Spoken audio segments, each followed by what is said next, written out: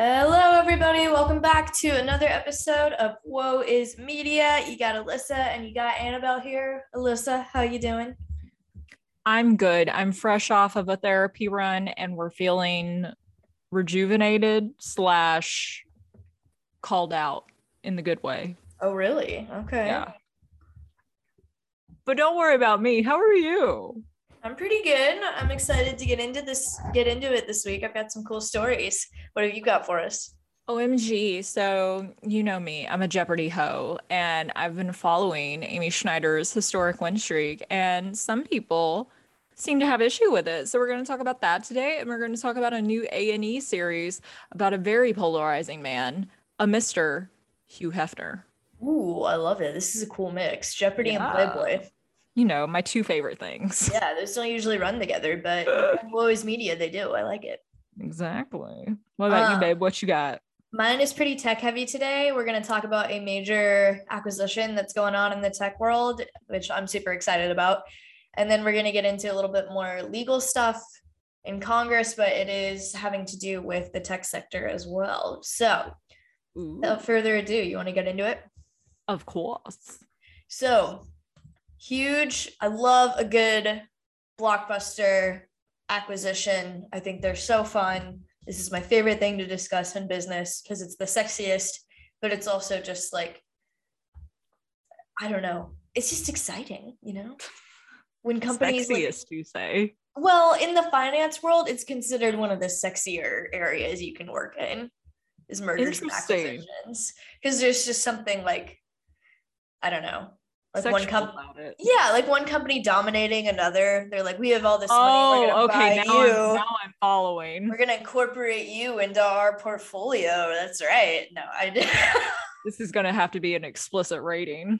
Seriously though, sexy is in like interesting. It definitely gets paid the most. Enticing. It gets headlines. So you've probably heard about this, even if you're not super up to date with the business news. But this first story is called Lights, Camera, Activision. Yep. Heard about this. Yes, because Microsoft, Bill Gates's company, though he's no longer CEO, he retired a while ago, but Microsoft, they have announced that they will purchase video game publisher Activision Blizzard for almost $69 billion in an all-cash offer. Wow. I forgot about that part of it, but oh my God. The price? No, not the price, but the fact they're paying in cash. Yeah. Well, so we talked about way back, I think, in one of our really early episodes about how Microsoft was trying to purchase Discord. Yes. I want to say like around 15 billion or so. And that was probably going to be an all cash offer too. Microsoft is swimming in money. Like they have more money than they know what to do with. What's that like? Right. Like just a ton of cash. And they've been really hungry to buy like an established company to bring it under their portfolio. And Discord was like, nah, we kind of want to stay independent. We like what we're doing. Yeah. Microsoft's like, fine, we don't need you. Let's buy Activision Blizzard for even more money. So all cash offer. This is the biggest US tech acquisition ever made. So it's certainly a big deal. This is only slightly larger than the previous record tech acquisition, which was $67 billion. And that was back in 2016 when Dell Technologies was purchasing the EMC Corporation. So that's kind of like Dell Computers purchasing a data storage, analytics, cloud computing company. The merger like made sense, but this is an even bigger one price-wise. And honestly, really for most individual consumers, this will really kind of impact everybody. If you own any Microsoft products or if you're a video gamer at all, you will probably deal with some of the fallout from this. So good morning, gamers. Very wide-reaching merger here for sure. So it should be noted that this is not a done deal yet. The announcement has been made, which means that both companies are like on board with this, but Microsoft is still going to have to get approval from Activision shareholders for the deal, along with approval from regulators. Period. Yes. And we'll get into this a little bit later in my second story, but we know that Congress kind of hates big tech right now. There's a lot of skepticism, and they're actually pushing a bipartisan bill to regulate it better. Again, that's my second story, so we'll get into that down the road. But yeah, they are trying to go after the social media giants because of all the ad revenue that they obtain and just how much general power they have. Of course. There have been some other like mega tech deals lately. They've been a little bit less publicized because they're about the semiconductor industry, which just generally speaking is not something most Americans think about or talk about on a day-to-day basis. They're not thinking about that sexy business, are they? Semiconductors, ooh. Ooh. But NVIDIA is trying to buy ARM, and AMD, Advanced Micro Devices, is trying to buy Xilinx, and both of those deals have been held up in legal review. So it's entirely possible the Microsoft deal will also end up in legal review for a while. We'll see. This is not going to happen overnight. Gotcha. But in addition to being cash rich, Microsoft investors have also urged the CEO, Satya Nadella, to be aggressive. Be aggressive. I don't necessarily know like why. I mean, there's nothing I was wrong. gonna ask, like, why are we now being aggressive? I guess like because that's sort of just how it is in the tech industry. Like every other major tech company is aggressive. Like Facebook, they're either going to buy you or they're going to copycat your features. Excuse me, Meta, not Facebook. Meta. How very dare you refer to them by their no longer name? The company formerly known as Facebook. Correct. But Microsoft is kind of like one of those low-key ones. And honestly, that's part of why they wanted this acquisition. But they're also taking advantage of the regulatory environment right now, because even though Congress hates big tech, they're really not looking at Microsoft. They're looking at Meta and Amazon and Apple and Google and Microsoft. I was about to say, yeah, like Microsoft, like obviously they're still a very big power player in the tech industry, but you don't hear about them that much. Like they're very low key. It's because they have more of a business portfolio instead of a consumer portfolio. Okay. You have Word or PowerPoint on your computer. Obviously, that's somewhat consumer. And then they own Xbox, which is part of why they wanted to expand their gaming portfolio. A lot of people forget about that. Yeah, there's a lot more to Microsoft than people realize. And that's been working to their advantage. But I think investors would like to see the turnaround, to have Microsoft get a little bit more credit for, you know, what they've been able to do. Heck yeah. And while $69 billion, it obviously is a lot. It's the biggest tech acquisition ever, as we just said. But Microsoft is so big. It's only 3% of their market cap. 3% of their $2.3 trillion market cap. Why am I so broke? Do not be mistaken in thinking that Microsoft is not part of big tech. It's already big, and now it's trying to get even bigger. So tremendous companies here. The price offered is a 45% premium on Activision's current market cap and current share price. It's trading at around like 80-ish bucks a share, and this is an offer for $95 a share. So 45% premium. That's not uncommon. Well, if you're going to purchase a company, you're pretty much always going to offer a premium on whatever the current share price is, because like, why would you give up control unless you're making more money on it? Like, just kind of goes without saying. But that's a pretty big premium. They're paying almost 1.5 times what the actual stock is worth. So, but Microsoft has been successful in integrating acquisitions that it's made before. You may forget that LinkedIn is part of Microsoft. They acquired that. Forget about that. Yep. Yeah. In 2016. And I'm not as familiar with this one, but in 2018, it acquired GitHub. I'm not totally sure what goes on at GitHub, but I don't either. Gaming is like a big area of emphasis in the tech world right now, because with the pandemic, you know, people are playing games more. Absolutely. Inside more. I mean, Alyssa bought a Switch. She can speak to this.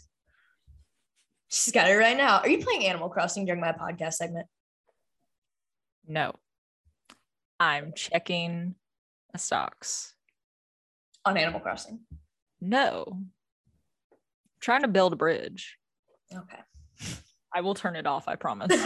I'm insulted. But I'm listening to you. I'm being an active listener. But this is my point. Gaming is obviously a huge area of emphasis. It is. And I'm sorry. I'm a terrible person. It's very addicting. And like, there's a huge possibility, according to Mark Zuckerberg, of the metaverse, you know, like that's really where the company formerly known as Facebook, is trying to take their direction. They want us to pretty much live on the internet. Yes. And a lot of other companies, it should be known that the metaverse is not just having to do with the company Meta, Facebook, and its portfolio. Like, correct. If this pans out, there will be like multiple metaverses. Like each tech company will kind of create its own big metaverse and to kind of get consumers to hang out in. So this is basically Microsoft's bet on their own metaverse. So as I said, Microsoft does have Xbox, and it's still a big video game console, but gaming is a relatively small part of their portfolio offering. Yeah. They also have something called Game Pass, which is basically a subscription service where if you subscribe to it, you get access to all of the Microsoft exclusive games, which is a decent list. Like they own Minesweeper and a couple of other things, but Minesweeper. I know who, but Activision Blizzard has all of the really sexy video games. Very. So they kind of want to expand this. So this is definitely a strategic acquisition for them. It makes a lot of sense for them to, make an offer on a company like this if they want to get more into gaming. And they don't really have a lot going on in the consumer tech space. As I said, they have a lot of business technology, but it's a little bit less of a consumer facing platform, and they kind of want to get into this area more. And if you think about it, like Alyssa is building a bridge in Animal Crossing. She has a little avatar and she's trading her stocks and growing her garden and whatnot. Mm-hmm. If you think about it, if you're not able to like conceptualize a metaverse, like what that would look like, just think about a video game. Think about Animal Crossing. Mm-hmm. In its simplest version, that's what a metaverse is. Correct. It's an avatar and you're like running around this area doing tasks and you're like immersed in it for the time being. Like a metaverse. Not anymore. I just turned it off. Okay, well, thank you. But Alyssa has exited the metaverse. But that's kind of what it'll be. It'll be a little bit more involved, obviously, probably with VR and headsets and the whole kit and caboodle. But for the time being, if you're having trouble conceptualizing what a metaverse might look like, just think about like any video game. Yes. Where you have an avatar that's running around. Yes. So getting into Activision Blizzard a little bit more, like what they will bring to the table with this deal. Games within their portfolio include all of the really like violent war video games. So Call of Duty. War video game. Well, I'm not a gamer. I don't know any of the stuff. Call of Duty, World of Warcraft, Overwatch, along with Candy Crush. Yes. Mm-hmm. Farm Heroes and Diamond Diaries. So some of the little like games you have on your phone or your iPad. So they've got a pretty good mix of stuff, like the things that the teenage boys play and then the things that you can let your 7-year-old play on your iPad. How dare you? Girls can play video games too. No, they can, but with the exception of Anna Cameron, everybody I know who plays Call of Duty is a dude. I know a few girls. Do you? Yeah. You just got to diversify your friend field. I guess so. You'll have to introduce me. But this acquisition of Activision Blizzard will make Microsoft the biggest video game company in the US, and it'll be the third biggest in the world if the deal goes through. So Sony, which is a Japanese company, obviously, and Tencent Games, which is a Chinese video game company, those are still going to be bigger. But this will now be a bigger video game company than Nintendo if it goes through. Nice. So that's exciting. Nintendo's been a big power player for years and years. But it's kind of interesting. Like, even though strategically on a business level, it makes sense to get a really big video game company. Activision was the 5th largest in the world prior to this. So this is basically combining the 5th largest with one of the 5th largest tech companies. Yeah. So massive power player. But I don't think we've talked about this on the podcast before, but Activision has had some really bad PR problems. Have you followed this at all? No, I haven't. Tell me about it. So it's a video game company, and they have had really bad issues with their company culture.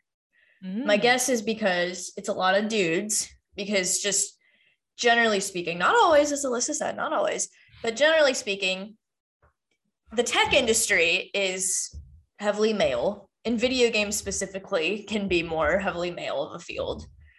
And Activision had this toxic, quote unquote, frat house culture. There was a lot of sexual misconduct and sexual harassment going on. Oh, funny. That was really bad. And Activision CEO Bobby Kotick has kind of been muddled in this. There's been a lot of gray area about whether he knew or not, and whether he was covering it up, or if he didn't know what was going on here.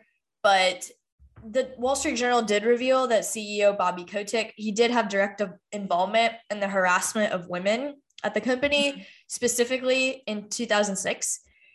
He basically had like a private jet, I guess, for the company, which is kind of gross to think about, but plenty of companies do that. In 2006, he sent a voicemail to a female employee at Activision Blizzard, basically like threatening to have her killed and threatening to destroy a flight attendant on their private jet, because the flight attendant sued the company for sexual harassment because the pilot of this Activision jet like sexually harassed her. So he was not here for any of this. He did not want his company to be associated and involved with all of that, but nonetheless it is. And once again, here we have the media being police of yucky corporate behavior.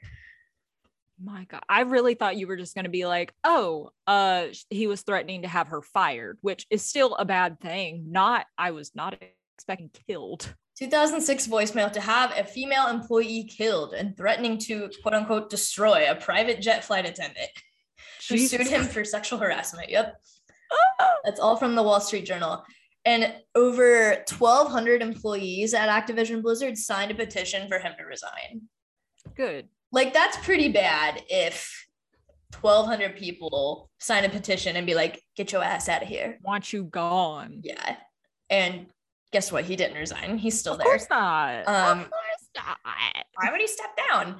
And what's really kind of concerning is, even though Microsoft will be the head company in charge here because they're a lot bigger and they're the ones making the acquisition, the CEO, Bobby Kotick, is still going to be involved here, and he may end up on the new Microsoft board because according to a basically rule within Activision's proxy filing, he cannot be fired without cause. And if he is fired without cause, they're going to have to pay him nearly $293 million. I got a cause for you, murderistic threats. Yeah, like you would think that would be enough of a reason. They're not positive they have like enough evidence for that to be enough. And I guess also because it was in 2006, maybe that's an issue too. Who knows? But I don't know. They think they can maybe get him out of there without paying all that. But like, if you can cough up $69 billion on a company, you can cough up $240 million to get this crappy person out of there. Mm-hmm. But at the same time, it sucks that you have to pay that just to get rid of a crappy person. Like, they can't fire him just because Microsoft is in charge now, because that's considered a head of a change in control. And that's not a good enough reason, according to this filing. So basically, their lawyers did a good job in protecting the CEO who sucks. And with the acquisition, the proposed structure is that he will be still the head of the Activision division, but he'll be underneath the gaming CEO. So yeah, but hopefully, like, being acquired by a company that does not have cultural problems will be better for Activision Blizzard. Hopefully their female employees will feel a lot better about working there, being under the Microsoft umbrella, if there are still any over there. I don't know. I wouldn't want to work at a frat house, but I kind of already do. That sounds like my worst nightmare. Yeah, I kind of already do in some ways, but it's not nearly that bad. It's just a lot of men. A lot of white men. Can't relate. But yeah, that's my first story. This is exciting. I think it's a really good acquisition for Microsoft. We'll see if it ends up going through on the regulatory level, but I think if you're a fan of Microsoft or anything that they've put out, or if you own their stock, you lucky dog, because I think in the long run this will be really good for them. Woo. All right, so my first story today is called Jeopardizing Win Streaks. So many of you may know, but Amy Schneider is currently on a historic win streak on the TV show Jeopardy and has been the subject of much press and scrutiny recently. Unwarranted, in my opinion, but I digress. She has been competing since November 17th and has now surpassed James Holzhauser's 32-week win streak and is officially tied with Matt Amodio's 38-week win streak and has become the 11th highest earning U.S. game show contestant of all time. Wait, is it weeks or days? I thought it was days. It's weeks. 38 weeks? Mm-hmm. Oh my gosh. November 17th. Yeah, wow. Mm-hmm. Okay. Yep. That's wow. Sorry. No, it's fine. I can't I never think about things in weeks. Like, I hate when pregnant women are like, I'm 25 weeks pregnant. I'm like, what? Yeah, like, I'm never there. Like, I don't I'm like, can you just say months, ma'am? Yeah, I don't know. But okay. 38 weeks. 38 weeks. She also ranks 4th in total earnings among Jeopardy winners. She is the first woman to reach $1 million in earnings and is the first transgender contestant to make it to the Tournament of Champions. Yes, that I knew. We stand a trans champ. She's killing it. So obviously a lot of people have had things to say about her, the way she identifies. And we're not even going to go into that because I don't. It's not worth the airtime. It's really not. Like, transphobia is nothing that's worth talking about. It's worth talking about as in order to get more, people on board with, these human beings and how they identify as people, but it's not worth talking about just to be like, oh, someone said this transphobic comment. Like, that's not worth it, in my opinion. No. So the main focus of she's winning. She's literally. Does it matter who it is if they're winning? It's still exciting. Correct. Yes. So the main focus I have today is a former winner by the name of Tom Nichols. He is a 5-time Jeopardy champion. Recently told Boston Public Radio that he thinks the solution to these long-going win streaks, not just by Schneider, but Holzhauser, Amodio, all of the rest of them, is to limit the streaks, which would involve retooling some of the players' rules. And for those of you who may not know, prior to 2003, Jeopardy contestants were only allowed to win 5 consecutive games before they were forced to quote unquote retire. And when that rule was lifted, a man by the name of Ken Jennings, ever heard of him? The current host of Jeopardy, came up in 2004 and became the highest consecutive winner in Jeopardy history. And like I said, among others, and began to hold the champion spot for weeks on end. And like I said, you've got Ken Jennings, you got James Holzhauser. I didn't even know about Matt Amodio because I'll be honest, I haven't been watching Jeopardy as, closely as I used to when my homeboy Alex Trebek was hosting, but I still keep up with it. And I knew about this because I recently read Alex Trebek's autobiography, The Answer Is, which is a great read. Highly, I can't talk today. I'm sorry. Highly recommend it. And he talked about the winner streak thing. And I can't remember exactly what he said, but the reason this gentleman, Tom Nichols, says to lift it is, and quote, after about 2 or 3 wins, I think you've got such an advantage. You've been using the buzzer, which is much more important than people realize. You're a lot more comfortable in the studio. You understand the rhythm of the game. Newer people just walk in there and don't really have much of a chance. And that's purely because the returning champions have mastered the mechanics of the game, unquote. And I see what he's saying, but it is worth noting that Jeopardy's viewership has soared since Schneider's win streak began. Yeah, I'd have to imagine big time champs returning are really good for ratings because you want to see if they could do it again. Exactly. That's my thing. Like, they're like, this to me, like, it's just like when James Holzhauser was going off, like he was his win streak started when we were seniors in college. So, yeah. And I was enthralled because I was like, this is insane. This guy is going forever. And it's almost like, you know, with a reality show format like Jeopardy, you don't really get to know anybody other than, you know, the host. Sometimes they refer to the announcer man. I can't remember his name right now, but he's very important, but you don't really get to know these contestants other than like the quick facts segment that they do after the first commercial break. Which, not gonna lie, is usually really lame. Yeah. Because they just have like stupid little stories. Like I was watching one time and they talked about some guy's weight loss. I'm like, why? Does he really want to talk about this right now? Yeah, exactly. I remember, oh God, I can't. There was like one time, it was so stupid. It was like, you talk to birds. What?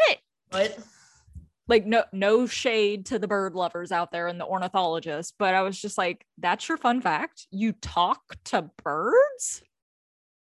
Something like that. I may be completely off base, but yeah, you don't really get to know these people.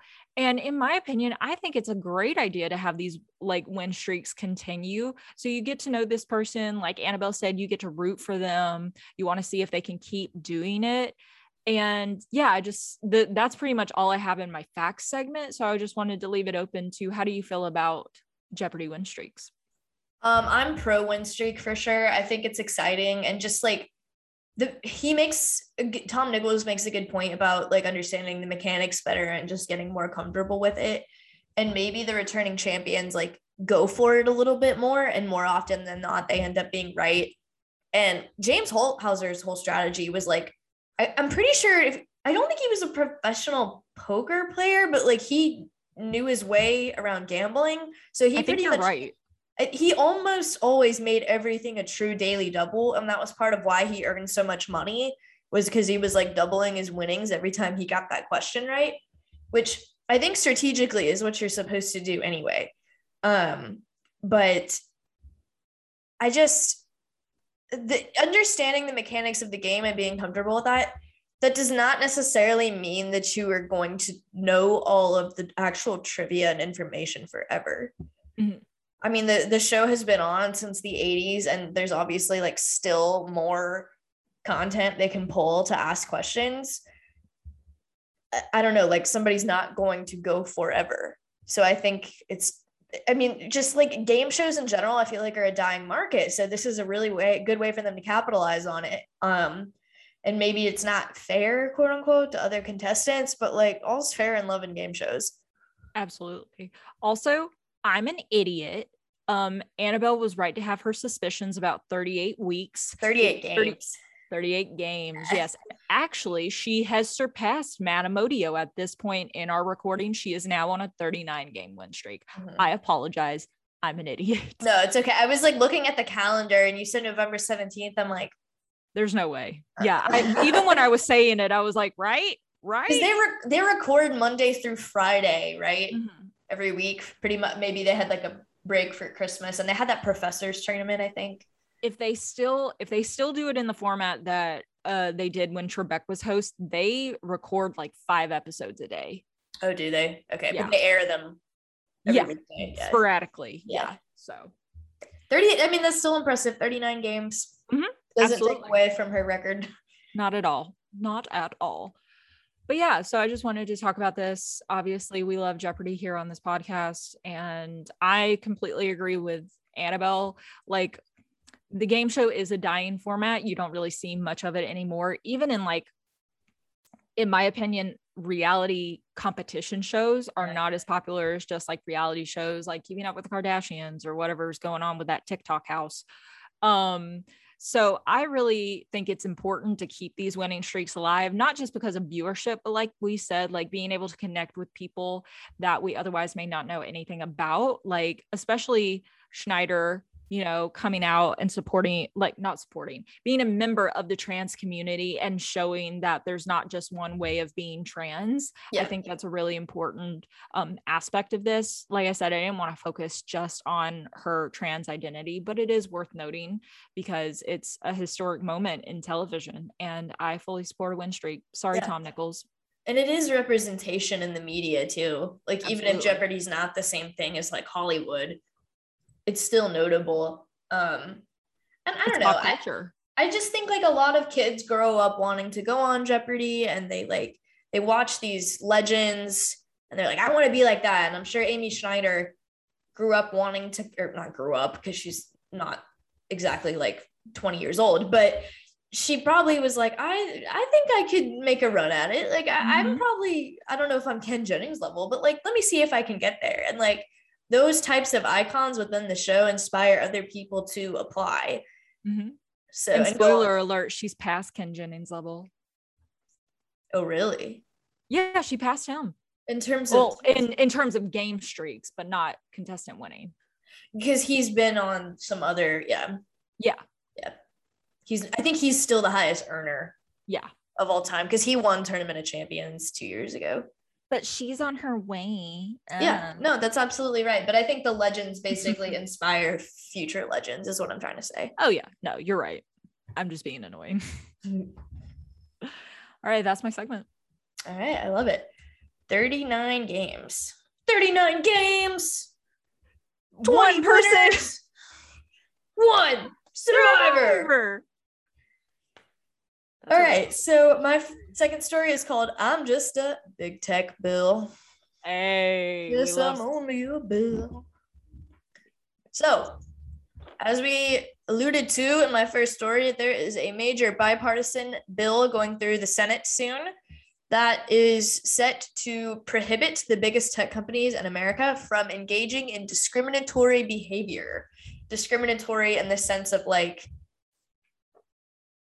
discriminating against other tech platforms. I'm not talking about like racism or anything like that. Anti-Semitism. Anti-Semitism, anything like that, which is obviously bad, but that's not what this bill is about. Yes. United against hate. That's right. So this will prohibit the biggest tech companies from engaging in discriminatory behavior. So this would include Apple, Google, Meta, formerly known as Facebook, Amazon, and Microsoft.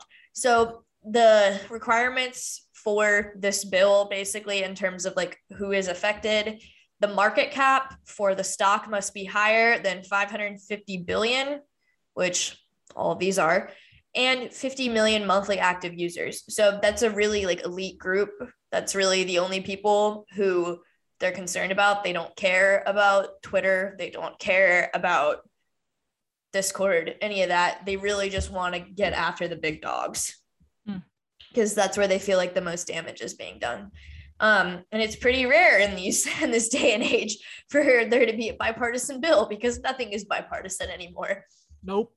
But this bill is led by Democrat Amy Schumer of Minnesota and Republican Chuck Grassley of Iowa. They're kind of co-sponsoring it. Amy Schumer? Oh my God, Klobuchar. No, it's okay. No, I was like, I didn't realize she started a political career. I wrote my notes really late last night, and the next guy's name is Chuck, and I was probably thinking about Chuck Schumer. There you go. That's what it was. See, now I feel better about messing up the week win streak, because now we're in it together. I'm an idiot. I don't know why I typed Schumer. I'm an idiot. I'm the one that thought like November 17th to now was 32 or 38 weeks. It's Amy Klobuchar, guys. It's the Minnesota senator, former presidential candidate. White woman with the bouncy brown hair. White. That's what she looks like. No, I love the way you said it. It just tickled my fancy.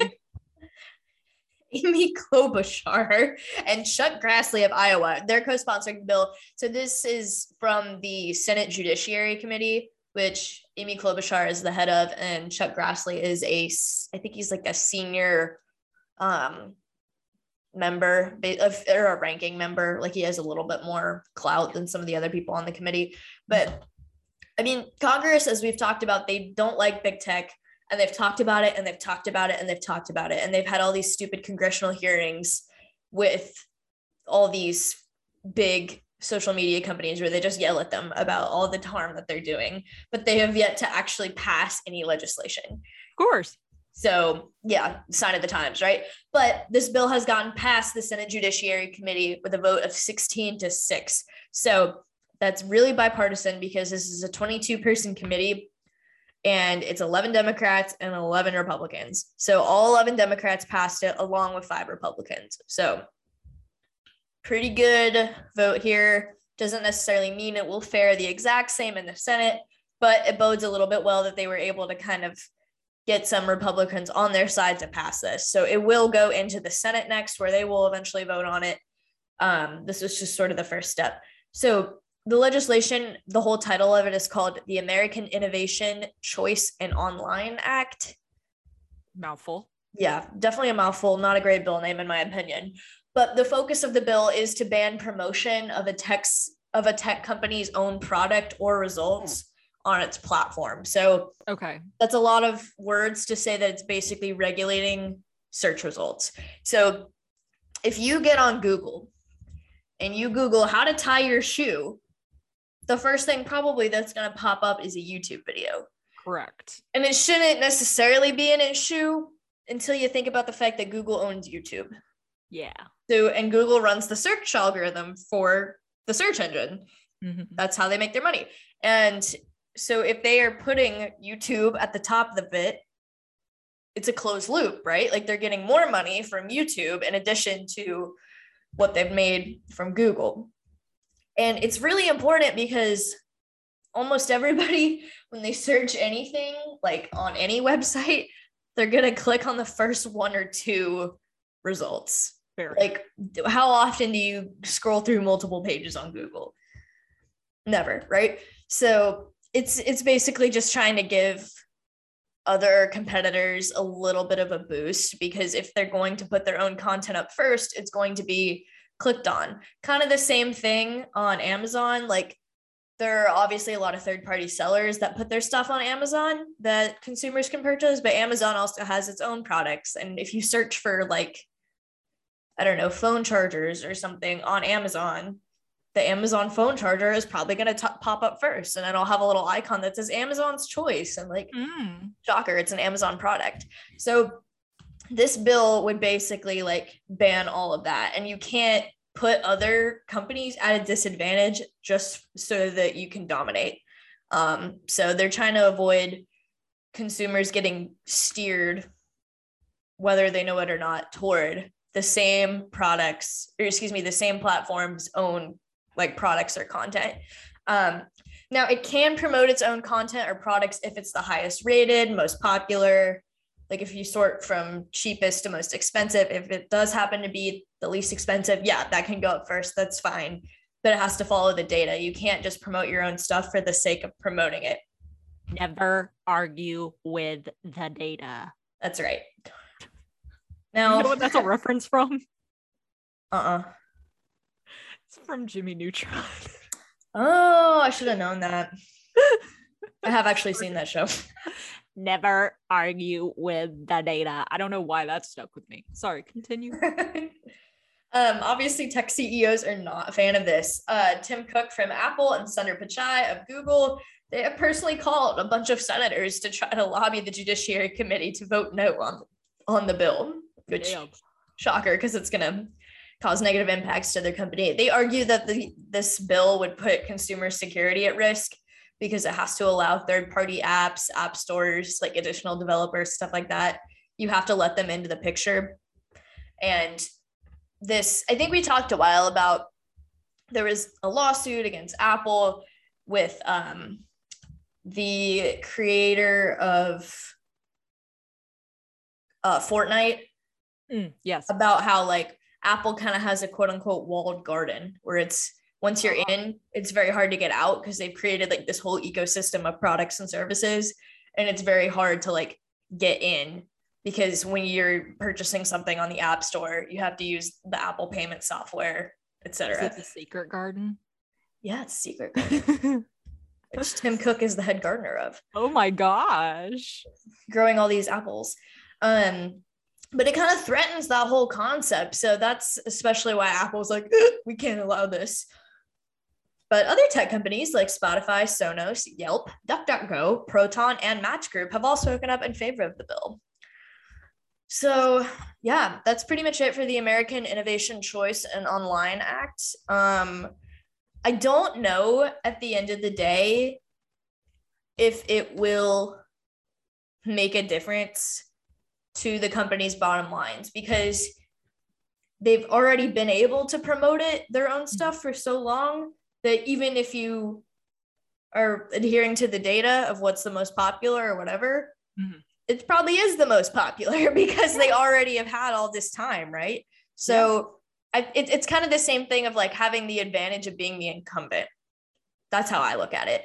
So even if the bill does get passed through the Senate and then through the House, will it be a huge hit on tech stocks? I don't know, but I don't necessarily think it's doomsday for them. But Tim Cook and Sundar Pichai seem to think that it will be, and that's why they're lobbying. So we will keep you posted on this, see what happens with it. But for now, it'll go to the Senate, where fate is uncertain as always. Love that. Love uncertainty. Love the world we live in. It's wonderful. Everything's fine. All right. So my next story is called Hefner's Hideaway. Ooh. Good and bad. So there is a new A&E docu-series coming out. I believe it aired its first episode last night. So it's like in the process of coming out right now. And it's called Secrets of Playboy, detailing Hugh Hefner's complicated and controversial legacy. Now, for those of you who may not know, because Playboy does not print anymore, but it still exists as a company, Hugh Hefner launched Playboy magazine in 1953, and it all but jump-started the sexual revolution, heralding a new era of sexual freedom and expression. We love that. Annabelle, do you know who was on the first cover of Playboy magazine? What was the year again? 1953. Ooh. It wasn't Marilyn Monroe, was it? It was. Really? Oh, that was a total guess. Yeah, it was. Fun fact about Alyssa. She used to watch E! Network a lot as a child. And whenever her parents weren't like monitoring her watching habits, she would sneak off and watch The Girls Next Door. I don't know why I was fascinated with The Girls Next Door. Also, once again, a sign that I was definitely queer. But they had like a whole episode about like the history of Playboy. It was one of their anniversaries, and I for some reason remember them talking about Marilyn Monroe. So some of the magazine and Hefner's own ethos has soured as times have decidedly changed. Like I said, Playboy magazine is no longer printing, still a company, just not the same as it used to be. The Playboy clubs no longer exist like they did in the 50s and 60s with the little models walking around in the bunny suits.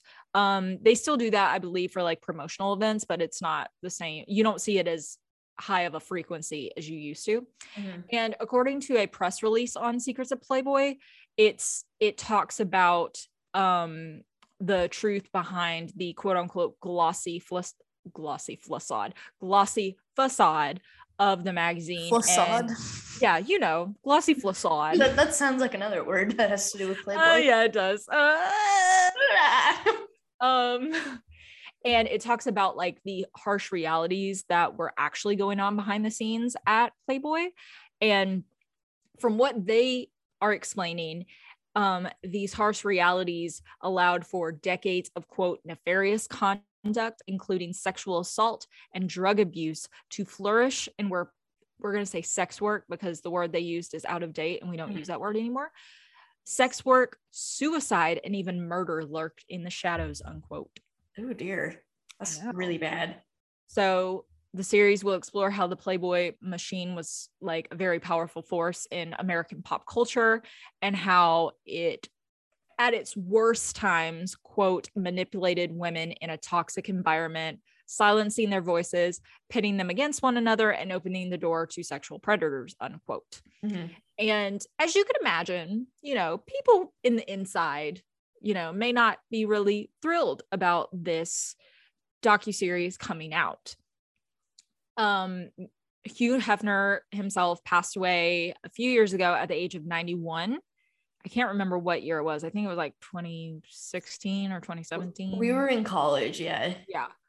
And he has a son named Cooper who has already spoken out in defense of his late father ahead of the premiere about this series.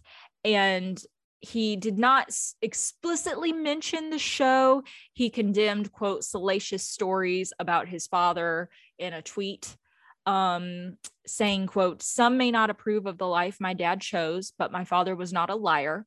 However unconventional, he was sincere in his approach and lived honestly. He was generous in nature and cared deeply for people. These salacious stories are a case study of regret becoming revenge," unquote. All right.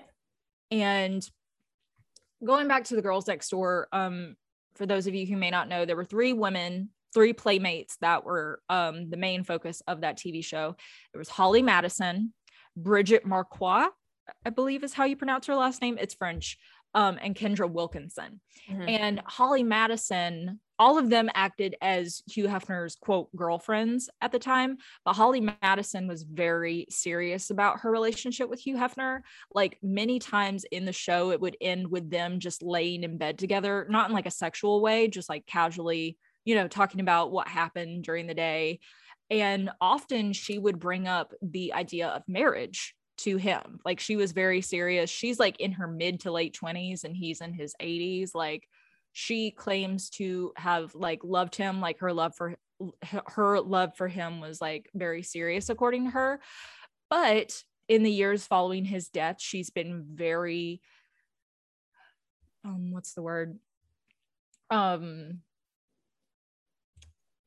My words are escaping me today. Very critical of the relationship that they had. And she is, in fact, I believe, a main interview in this docuseries. And she talks about the abuse that she suffered at the hands of him. Not just like, I don't believe it was physical. I think it was mainly emotional and psychological.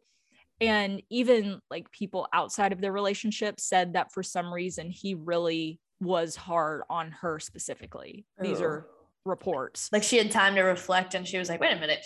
Yeah, she was like, this wasn't healthy. And that's, you know, that happens a lot because we, you know, the more we become educated, the more we realize that some situations that we're put into in life are not always as healthy as we think they are in the moment. Right.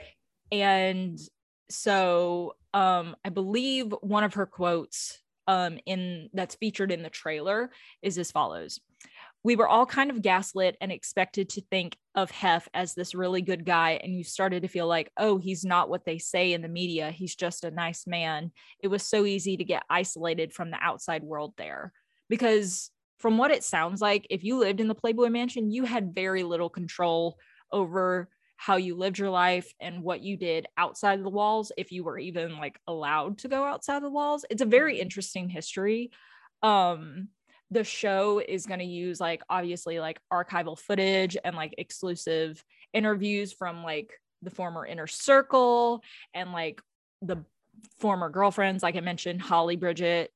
One of them also is Sandra Theodore, who is going to talk more about his alleged mistreatment of women.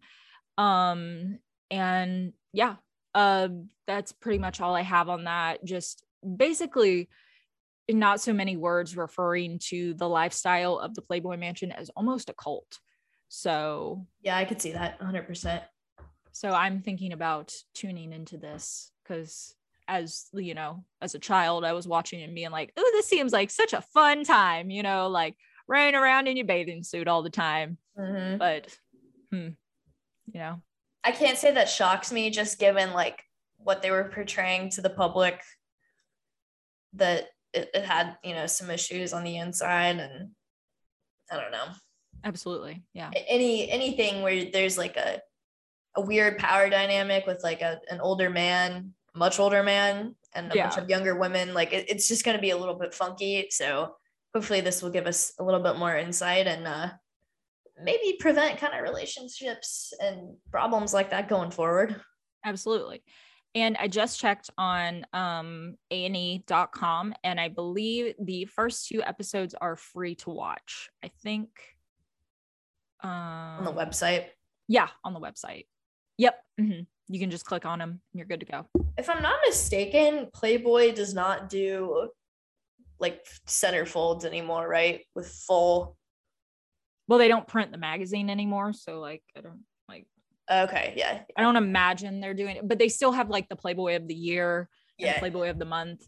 Like, fun fact, I don't know if you know this, but me and Annabelle are both really like big fans of America's Next Top Model. Yep. And you do know what I'm about to say? Yeah, one of the runner-ups on season 7 was a 2016 Playboy of the Year. So Gina Washington. Yeah. Mm-hmm. Washington. Yep. So. That's so funny to me. I know, right? Full circle. Full circle. That's right. Yep. All right. Do you have a smile file? My island is coming along nicely. I love it.